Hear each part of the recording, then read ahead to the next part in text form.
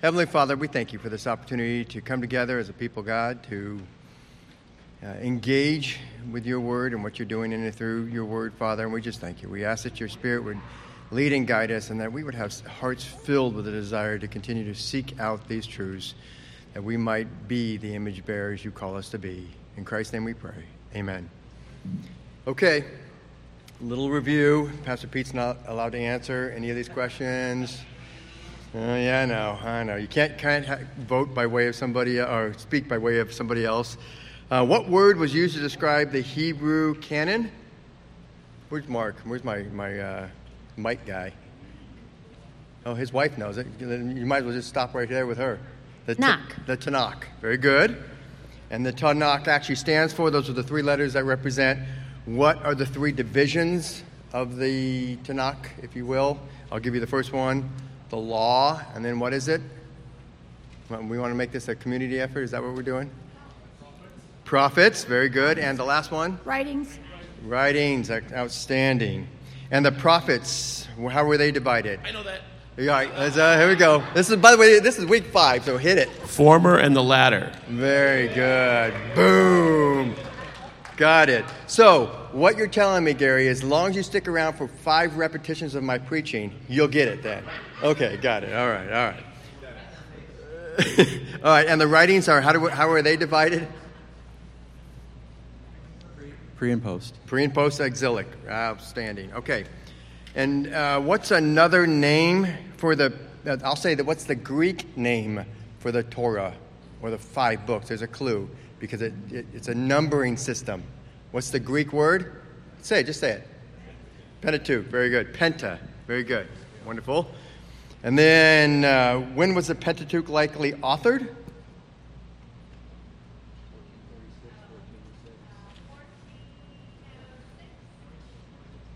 Okay, so somewhere between 1446 and 1406, so the 40 years, which were the years of, starts with a W, wilderness or wanderings. Wonderful. Good job. This is the one that was neat that I had not actually heard verbalized in this context or in this setting.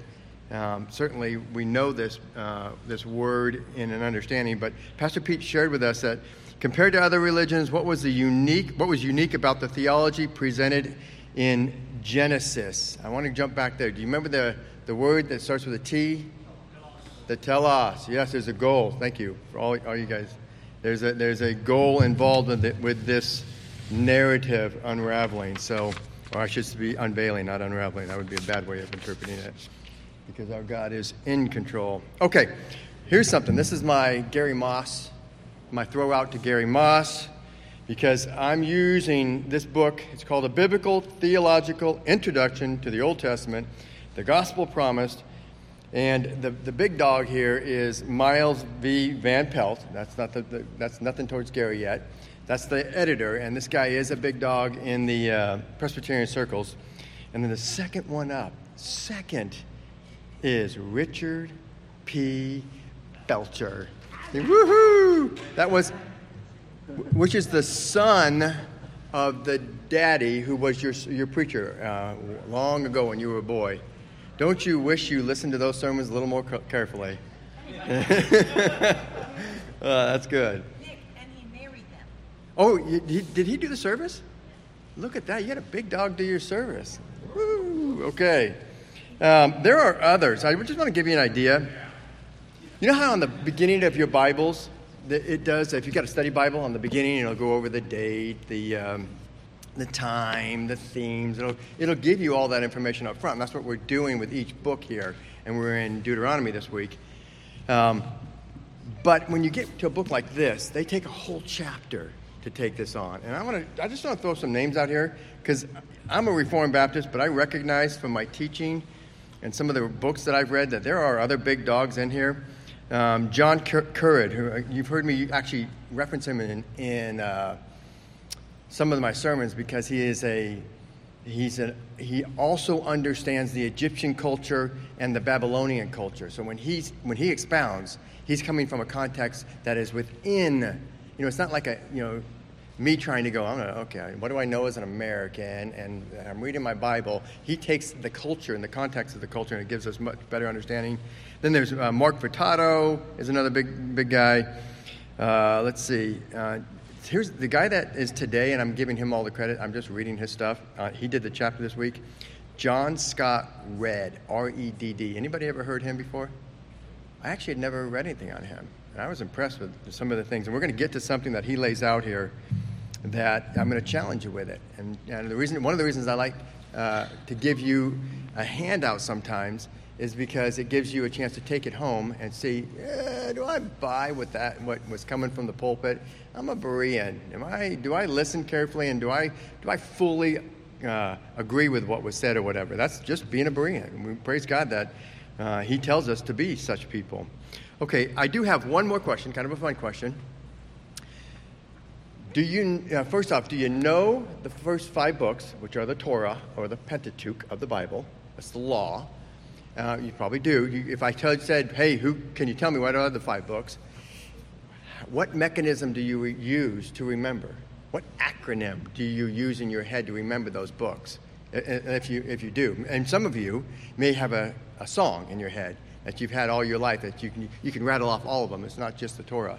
Anybody have anything at all, an acronym? First off, do you know? Anybody want to gutsy and step forward and say how they know or how they remember? Well, I thought I was, because I'm terrible at rote memory. I forget things that fall off the shelf so quickly, so to speak, off my brain, that I have to use acronyms. Go ahead, Jane. She had something. And Jane, if it's a song, we want to hear you sing it. Well, actually, I had to learn it in 3rd grade Sunday school class.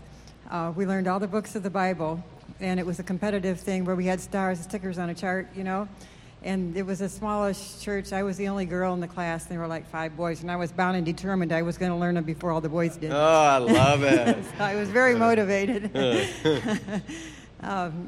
No, didn't really have a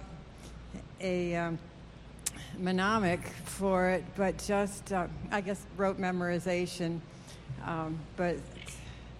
and reinforcement throughout my growing up years and teaching my kids and everything. Okay. They had little songs too, but I can't remember the tunes, what it was. So, They had one for New Testament. I can't remember what the Old Testament was. So, all right. Not very helpful. So but songs are an incredible way to memorize. Songs are a great Absolutely. way to remember. All right. If nobody else has anything, I'm going to give you mine, and then it's going to stick in your brain. Are you going to sing it? No, I'm not going to sing. The only reason I remember the Torah, everything has to be an acronym for me if I'm going to memorize it, is instead of chill, it's gel, Nick De Benedetto. Genesis, Exodus, Leviticus, Nick De Benedetto. Just gel, Nick. And first, that has stuck with me all these years. It's a stupid thing that you're almost embarrassed to say it, but I always remember. What are the first 5 books of the Bible? And so, anyways, I just encourage you to think of, as we're going through things, we're not going through them just for info. Hopefully you're getting every drop out of it, and you're learning some things, and you're trying to hide it in your memories and in your heart. Okay, let's do this. You guys have the handout. There's a couple things I want to point out. We've got as the author, we already dealt with the title. Oh, no, we didn't deal with the title. The title is Deuteros is what you see it. It's 2 words squished together, monos. That is 2 words in Greek that have been squished together that make one word. And we know it as Deuteronomy. So what it actually means is deuteros, I should say, is second, and nomos is law. Now, you don't see it as, you can't read the Greek, so you couldn't tell anyways. I mean, a bunch of the vowels, the letters make different noises and whatnot, so that's why people say it's all Greek to me. But it means second law. Now, I want to get some feedback from you. Why did the Lord, in His wisdom, create or have the book of Deuteronomy inscripturated for us? What's the connection? What's the implication? Why does He have a second law as it relates to this law and the people that he's dealing with. Anybody have any, and sorry, Mark, Jamie's got one, an idea. Why do we have this book, Second Law? One thing that comes to my mind is this is a new generation that hasn't had the same experience that the first generation had when they received the law directly from God. Good. Excellent. New generation. Okay? They need the law. They need to understand the law. So, should we open this up expecting it to be word for word what we already read in Exodus? Is it word for word what he gave in the law in Exodus? No, something's different. Go ahead, Jamie. More details. More details. Oh, fascinating. Details. Why more details? And you don't get to answer this one. Anybody? Why would you think that he is giving more details in this second telling of the law or the second law? One was a ceremonial law, and the other was a moral law. It had more to do with the tabernacle. Interesting. We do. It does have more to do with each area. So the moral, civil, and ceremonial all have more explained. Why would he need to have more explained? What's different about this generation from the first generation? It looks like we got somebody saying something over here. Go ahead. We'll pass it over to Dennis. They kept messing up. They needed more instruction. That's probably definitely true. But think about it. The first generation didn't do what, and what is the second generation going to do? Gary, jump on that, Gary. Well, they're about to enter into the promised land. So yeah. It's a little more complicated. There you go. Mom and Dad, you blew it. Everybody who was 20 and younger were considered the children, the generation that was considered the children. They're now, with the exception of Caleb and Joshua, they're now the people that are going to enter the land. Looks like you were going to say something, Stephen? One general difference is in the first law, it was directly given by the voice of God. The moral law was directly given. Whereas in the second law, it's mostly the voice of Moses giving the law to the Israelites. Wonderful. Okay. Appreciate it. Now you guys are starting to see it's multifaceted, the second law. When you're reading it, don't go, oh, I read this before, I can go quickly over it. Because there'll be portions that sound familiar, but what he's doing is he's expounding on it because they're in a new place, meaning that they're getting ready to go in and do what they're called to do to conquer the people and then live there. They need more details. When we get there, what does this look like in this scenario? What does it look like in this scenario? So the second law is Moses giving a more detailed explanation. Here's something. He's establishing a pattern. Now think about this. I'm going to ask this from a parental perspective. What is the pattern he is establishing as it relates to one generation to another generation? We've got Jamie again. Jamie, you're on it. You have like 2-3 cups of coffee or something today? What comes to my mind is Deuteronomy 6:4, where parents are obligated to train up their children in the law as they live out their lives constantly. And so the main thing is not to lose it in a generation. I wish that happened. It's interesting. You're dead on. In fact, the Shema in Deuteronomy 6:4 is, Pastor Pete and I were talking about chiasms. Chiasms are a form, a literary way to show by way of importance what is important. And the chiasm goes, it points one direction and it comes back another direction. It uses A to B, B to A, and whatnot. But wherever the point is in that formula, that's the most important thing. And the Shema in the first section is the most important thing, and that they're supposed to teach their children. So think about this.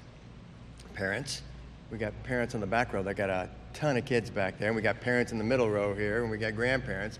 Here's something that your kids don't know how to live and take the law of what God has given and apply it in their society, which has changed from what was your society. The generation has changed. The 80s was all about patriotism. Patriotism is almost dead in this country. It's despised in this country. What's that? Yeah, it makes you a terrorist if you're patriotic. So we have a totally different environment or culture that we live in. Some of what I say isn't going to cover, meaning that if I take what I know of its application, today's kids are going to what does that have to do to today? Dad, that's yesterday. Well, what I want you to hear is the truth hasn't changed. It's how it applies in our culture. The truth from the first generation that went into the land, or were supposed to go, hadn't changed. The truth was the same, but they never made it there. He gave them the bare bones of what the law was. Now Moses is saying, I'm handing the baton off to Joshua, and this is what you need to know when you're going in. And this is because you're going to experience this in this new culture. You're going to in a completely pagan culture that God has told you that you need to remove these people as a form of his judgment. A lot of people will say, oh, this God of the Old Testament is so mean and terrible. This God has been so patient, patiently allowing these people to rebel against him and hate him and worship other gods. They're going to get their punishment, their judgment against them in their earthly days by way of his people occupying the land that he promised to them. But all of these other nations are going to try and influence them. So you're seeing Moses saying, look, these are the laws, and this is how it pertains to this culture. One of the things that we need to remember, especially when we're teaching our kids, all of God's laws are designed to bring about righteousness and justice in our societies. Righteousness and justice. If we miss that in teaching it to our kids, if we miss that in our own attempt to try and make it real to us, in other words, take the principle and apply it in our setting, we will miss the value of it. Some people say, have you ever heard people say, oh, the law. Oh, gosh, how boring. Really? Justice is boring? Righteousness? Don't you want to be treated? You should be treating others as you want to be treated? Isn't that an ultimate form of justice? I mean, wouldn't life be so much more bearable in justice? Wouldn't we be honoring God more? So I just want to make sure that when you get to this place of this second law, and you're helping your kids know it, parents in particular have a huge responsibility. I have seen churches go overboard with the gospel, and you go, how could you go overboard? That's almost sacrilegious, what you just said. They're all grace, meaning that you ask them, well, then what law governs your life? Well, the love of Jesus. Well, you're going to have to explain it down because I'm not sharp enough to know what that looks like in concrete terms. What does that look like? And they'll start to share with you the law of Christ. And Christ is the fulfillment. He came to fulfill the law. What law is he fulfilling? The Old Testament law. He's fulfilling all that is required of him. So I just want us to make sure that we get this, that you don't tire of this, that somehow you think it's bad to teach your kids law. Law is how you get order in a society.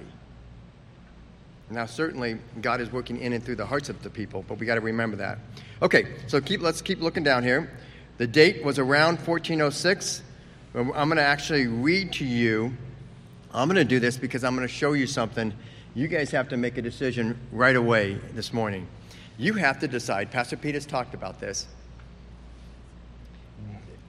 Does God allow another party that we don't know who they are, you could use the word to compile, to edit, to do something in the arrangement of the scriptures that is also inspired, or is everything done by the known author who writes the lion's share? He basically writes the content, but somebody else, and there's nobody else compiling it in such a way that it's presented as God wants it presented. And so you have to decide. In other words, you have to decide, did Moses prophetically, was he given an understanding of what was going to happen to him? And he speaks from that position in the beginning of Deuteronomy and the end of Deuteronomy. Or is it possible that God uses a potential, I will tell you, it would have to be a scribe. It would have to be somebody who has been given that level of training and expertise to be able to not only know what God wants, but to put it in the writing that God has inspired for it to occur. So let me read to you Deuteronomy 1 through 5. I believe this is a narrator. This is not Moses.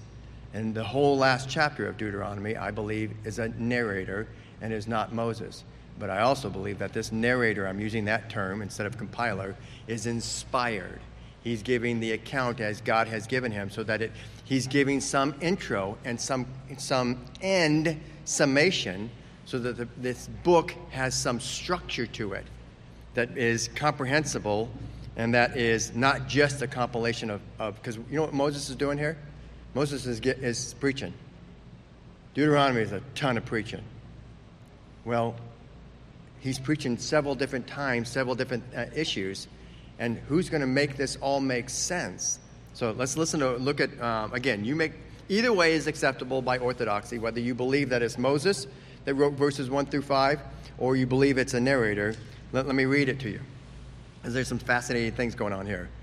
These are the words that Moses spoke to all Israel beyond the Jordan in the wilderness, in the Arabah, opposite Suf, between Paran and Tophel, Laban, Ha-Zeroth, and Dizahab. Now listen to this, important fact. It is 11 days' journey from Horeb.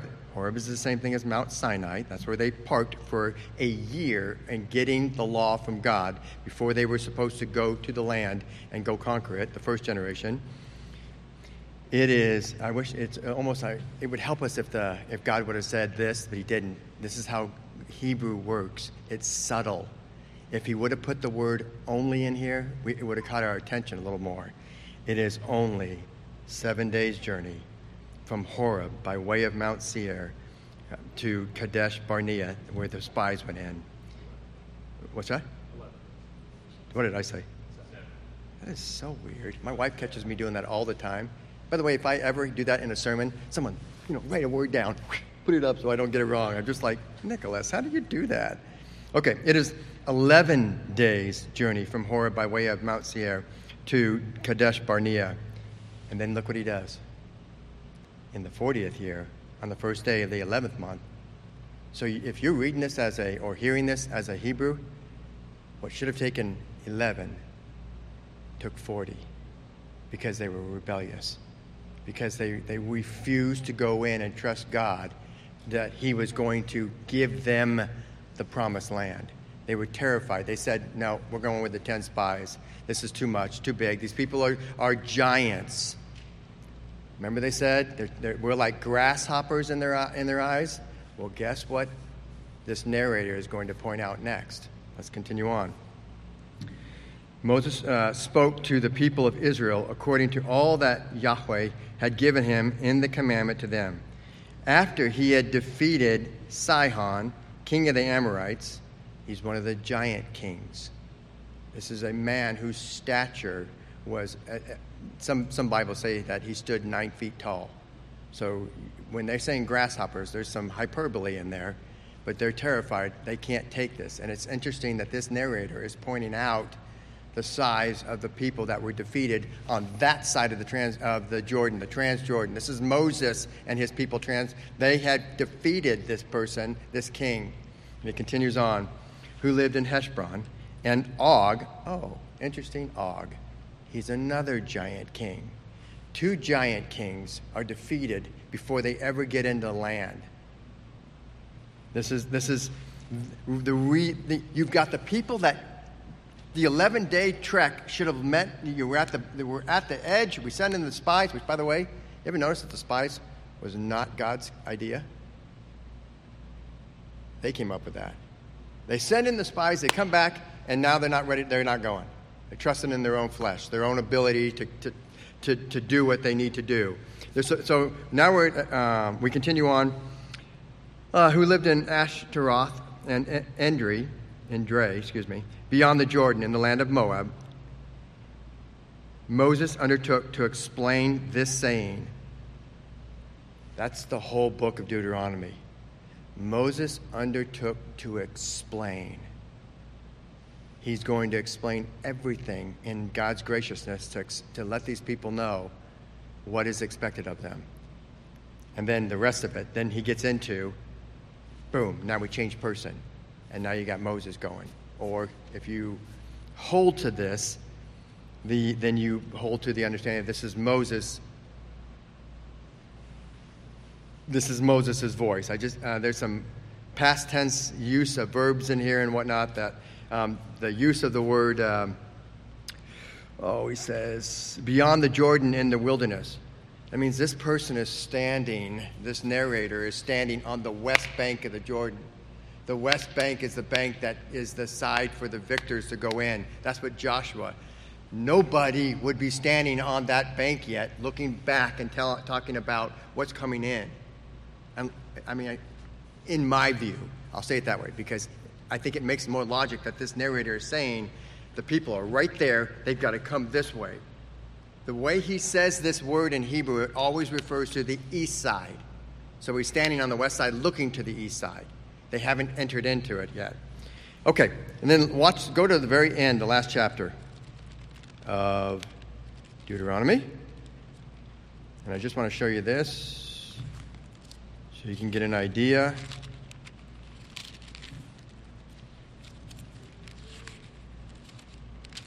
Here we are, chapter 34, the death of Moses.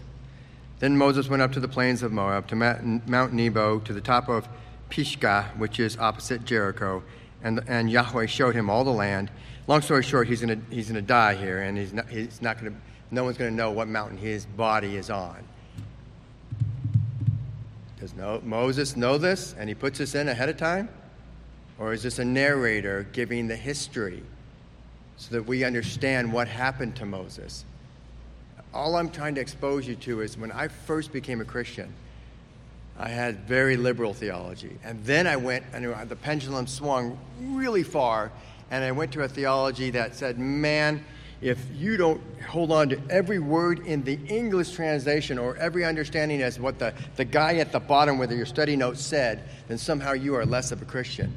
And I'm just telling you that through my studies, and Pastor Pete and I have talked about this, that when you start to understand the literature, you see that God has, there's the possibility, I'm not going to knock anybody down to holding on to what I was first taught, but there's the possibility that God is using narrators, God is using editors, God is using scribes, post the life of the person that wrote the book, to give the book, to put it in a form that communicates what God wants communicated in these writings by that author. So there's just something to consider. Okay, let's continue on.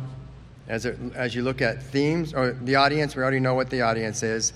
The children less than 20 years of age, the first generation of Exodus, plus Joshua and Caleb. You got themes. This theme this week is a call to covenant faithfulness. And this is a theological summation of Genesis through Numbers by way of covenant renewal. So Moses is telling the people, look, you've got to be faithful. You've got to be faithful. If you aren't faithful, then this is what's going to happen to you. God is gracious. God has lovingly come to us. You've got to be faithful to him. But in the very end, we're going to see he also lets them know, but you're not. You're not going to be faithful. Okay, so concerns of the audience of this book. What do they need to know? Well, they need to know, will Yahweh go with them in the conquest? So Moses is going to deal with that. Can they rely on him to deliver the land to him? Moses is going to deal with that. How should they treat nations in the land? What are we to do with these? Are all of them to be removed? Can some of them stay? What looks like? How do we determine this? The next one. What about nations outside the land? What do we do when these nations try and do interactive commerce with us? How do we make it so we stay pure and yet we interact with these people? Because remember, the Israelites are supposed to be a blessing unto all the families of the earth. Well, how are they going to be a blessing if they make themselves a communal compound and lock all the doors? What's that? And kill everybody. Kill everybody on the inside. Then, I mean, how's that even possible? You've got to interact with the world. There have been religions that have said, we are communal, we pull away from the world, we won't want any of the world to infiltrate. And I get what they're doing, because they're doing a wonderful thing in trying to protect the purity of what they're teaching their children, and they want to raise up the next generation. But we have to raise them up with the understanding that they have to go out. They have to engage the world, because we're the ones that were called to be priests unto the world, holy priests. We're the ones that mediate on behalf of those that don't know the God that we know, and we share the God we know. So Moses is dealing with that. How might they live productive lives in the land, avoiding the discipline, should be discipline, their parents experienced in the desert? And then last one, what can they expect from this covenant with the Lord in the future? And he lays all that out. Okay, this is fascinating. I thought about maybe not doing a handout. And when I got to this, his outline of the passage, and I had compared it to my study Bible outline and a couple other outlines, and this book even deals with like two different outlines. Outlines are man's attempt to put the book into an arranged order that seems to communicate what God is trying to communicate. When we got to this, I'm telling you, I looked at this and said, no way. This can't be right. Again, this is Red. Oh, yeah, there it is. John Scott Red that comes up with this outline. Look at this. I'm gonna go over it. I want you guys to see this, because if any of you are curious what it looks like, what does the manifestation of any commandment looks like? After I preached on the Sabbath a few weeks back at the beginning of May, I had people come up to me and say, hey, can you tell me, am I honoring the Sabbath if I do this or that? Or I was hoping you were going to give me more examples so I would know if I was honoring the Sabbath or not. And I get what they're saying. They're desperate for it. And this is interesting. If you look at the way Red has this lined out, Moses is expounding, he is explaining in further detail what each commandment will look like in their culture. Thank you, Moses. Can you get up to the front and preach? Because our people are dying to know today what it looks like to honor the fourth commandment. Keep the Sabbath holy. And I don't get to punt on that one. That'll actually be me preaching that. But it's neat. So when you look at this, you see the first commandment. First off, you have the 10 Commandments restated in chapter 4, verse 44 through 5:33. I'm not going to hit all the verses now, but what I want you to see, and the reason I line that up in its own column, is so that you can see end of chapter. It's one. It may not be the end of chapter. It is one continuous line. And you start to, and if you look at this, go back and be a Berean, see if, hey, Red, I think you got this right, or I think you're all wet. I think you're wrong on this one. But you determine. First commandment, he's going to deal with monotheism, and he's going to second commandment, he's going to deal with worship. Third commandment, honoring the name of the Lord. Fourth, Sabbath. I mean, he goes right down. That's the section between chapter 6 all the way to chapter 26. He's dealing with what does it look like to honor these commandments in this new society that you're going to be a part of. Based on everything I told you. Remember Pastor Pete was telling you that, in the book of Leviticus, we needed the understanding of sacrifices, and we needed to have some type of a sacrifice so that we could enter in and engage God in this meeting with God. So all of this is, okay, how do we do this in this land? What is it going to look like? I'll be frank with you, I haven't looked at all of these, but I went and checked some of these.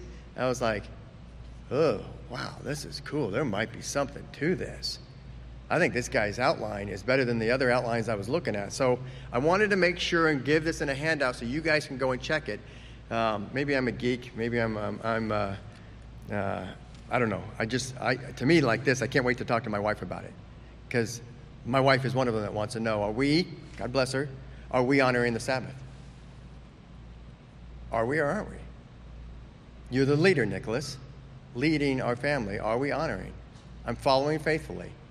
And so let's take a look at what Moses said that generation was supposed to do in that covenant setting at that time. Don't take it one for one. Remember, there's principles. that are played out in our lives. So just fantastic stuff. Anyway, okay. What I wanted to do, let's see. I'll just show you. Let me stay here on the same page, the first page. Let me finish with this. Notice that he uses he breaks this chapter down in 5 parts. He's got the historical prologue that starts out, and he's telling them this is everything that happened to the last generation, which is part of your heritage, so it's part of your generation. And then he's going to move to stipulations. We talked about that. That's chapter 4 all the way to chapter 26. It includes the 10 Commandments. Then he's going to have a ratification ceremony. He did that in chapter 33 of Exodus with the first generation.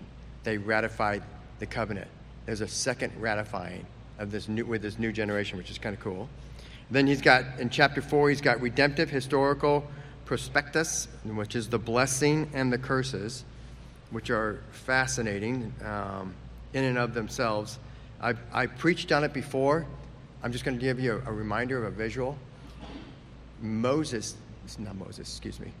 Joshua, when he gets them in the land, and I cannot remember the mountains, he puts on, there are 2 mountains that are opposite one another.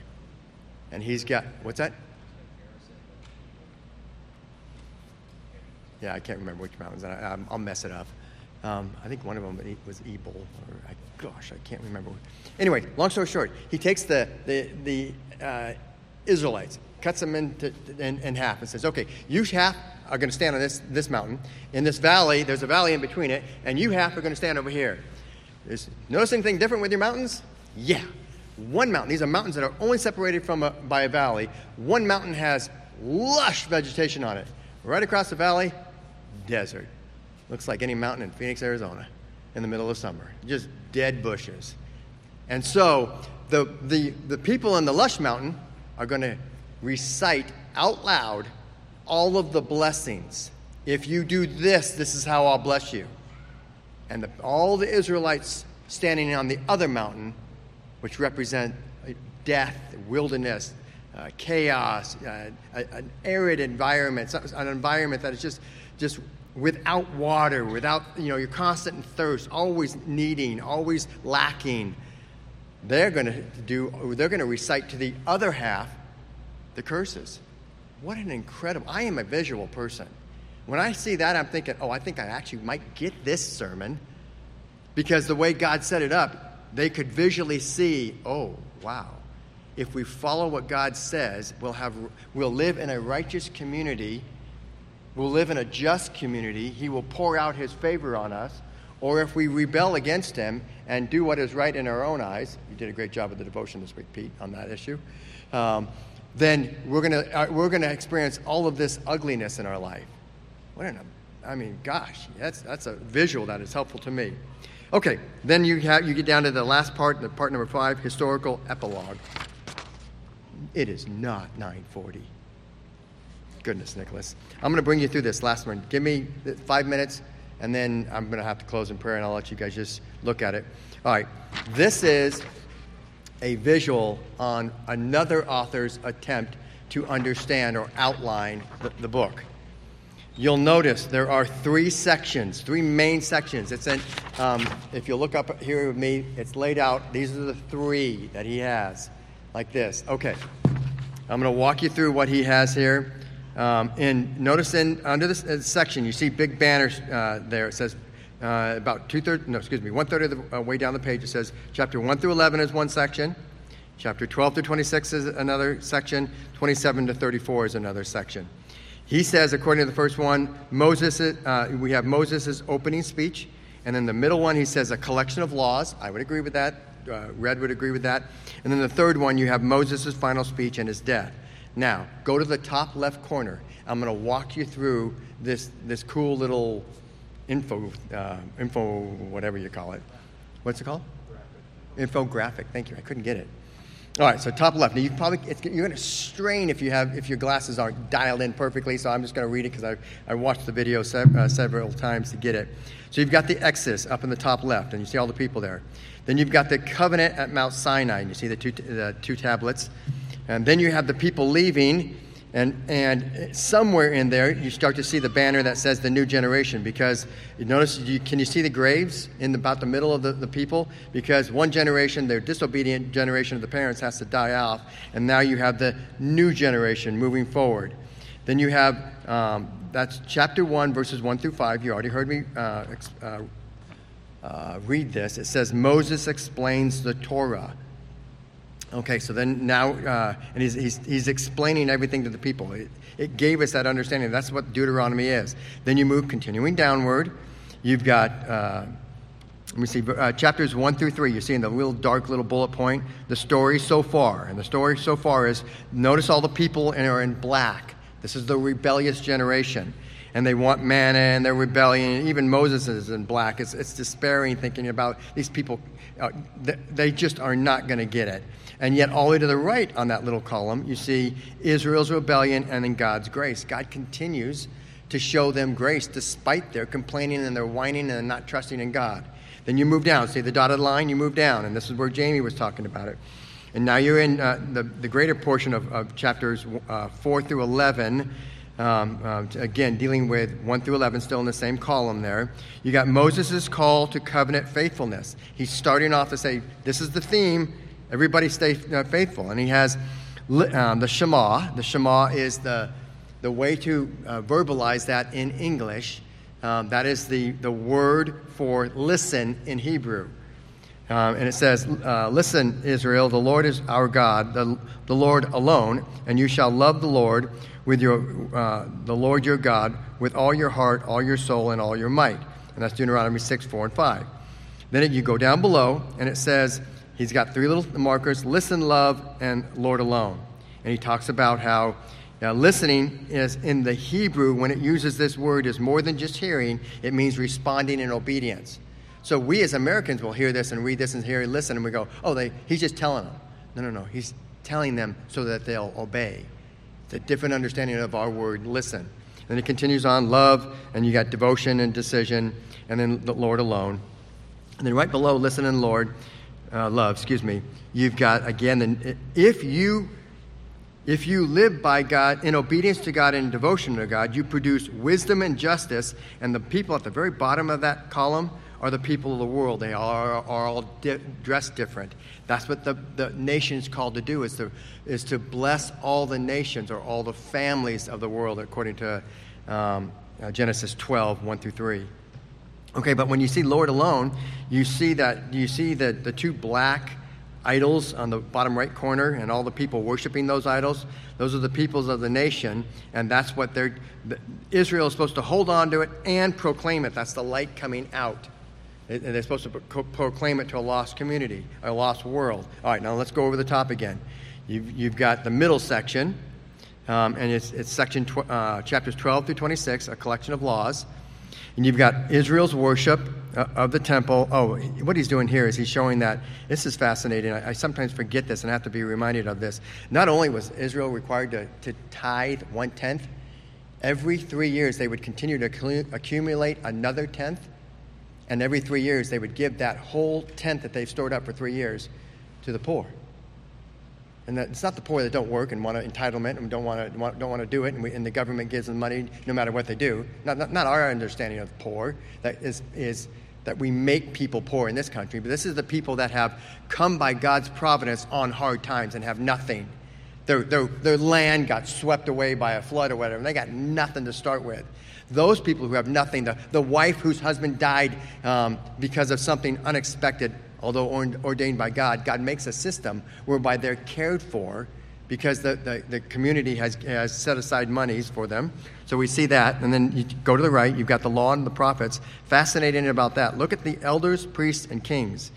The emphasis here in Deuteronomy is that the law and the prophets are above or speak to, or in another way of saying it, the elders, priests, and kings are to be submissive to the law and the prophets. If they do not submit to the law and the prophets, we will not have a just community. We will have a society that looks and reflects the rest of the world and is evil. And then he goes down and he talks about the very bottom of that, the civil law and social justice. marriage, family. Long story short, there's a little bit of an exercise you can do there if you want to see how Moses recognizes these laws, these principles, and not Moses, excuse me, Paul does, and he even pulls one of these, and it shows an example. He goes to Paul uses in 1 Corinthians 9:9, he uses Deuteronomy 25:4, but he doesn't do it one for one. He takes a principle and applies it, and that's the way we're supposed to. It's teaching us a hermeneutic. It's teaching us how to interpret these old laws and bring them into our new community, our new culture. Okay, so now let's continue on. Third column, 27 to 34. Don't go to the box at the top. I'll get that at the very end. 27 to 34. Moses' final speech in his death. He gives warnings. And we talked about, I gave the picture of blessing versus curses or rebellion. He lays all that out. As you move down that box, you even see where Moses' back is to the people because he knows they're going to rebel. And then you see, but, this ends with this, Moses saying, but one day, God will circumcise your hearts so that you will love God and live as you're called to live. And that's where we are because of the covenant of grace. He's pointing ahead to a new covenant where God circumcises our hearts and changes us so that we're now able to love God first and foremost. And then you have underneath that dotted line Moses' last word and death. And then you see the poem and the warnings and the poem and the blessing. Now we'll end with this and then I'll close here quickly. Go to the top right corner box. Questions unresolved in the Torah. You need to be reminded to ask yourself, but what about? But what about? If you have no what about questions, you probably didn't read the text close enough to realize no book answers all the questions. It sends you to the next book. And now all of a sudden you realize, in some sense, your Bible is a treasure map. I'm using a lot of liberty here. It sends you to the next step, so you go searching and seeking the kingdom of God. These are the questions that are unanswered. When will the descendant of woman come to defeat evil? Remember that was promised in Genesis 3? That didn't get explained yet. I mean, the timing of that. How is God going to rescue the world through Abraham's family? We know that Israel is called to be a blessing, but how? They don't know that Israel is going to produce the Savior. Out of the lineage of the king is going to come the Savior. Is going to be the one who brings the good news of salvation. Then it says, how can a holy God be reconciled to a rebellious people? And how will God transform the hearts of his people? Let me go to you guys just think about it. I wish I had more time. I just wanted you guys to get a more thorough understanding of this. This book is not, oh gosh, here's more law. Can I just blow it off and not read it? Let's go to the Lord in prayer. Heavenly Father, we thank you. We thank you for who you are. We thank you for your word. We pray. Get a hold of our hearts. It's so easy in such a busy world to prioritize and say, I just don't have time for everything that's expected of me. And so we cut corners. We go fast. We don't listen. We don't really read. We just kind of let our eyes go over the words. Father, get a hold of us.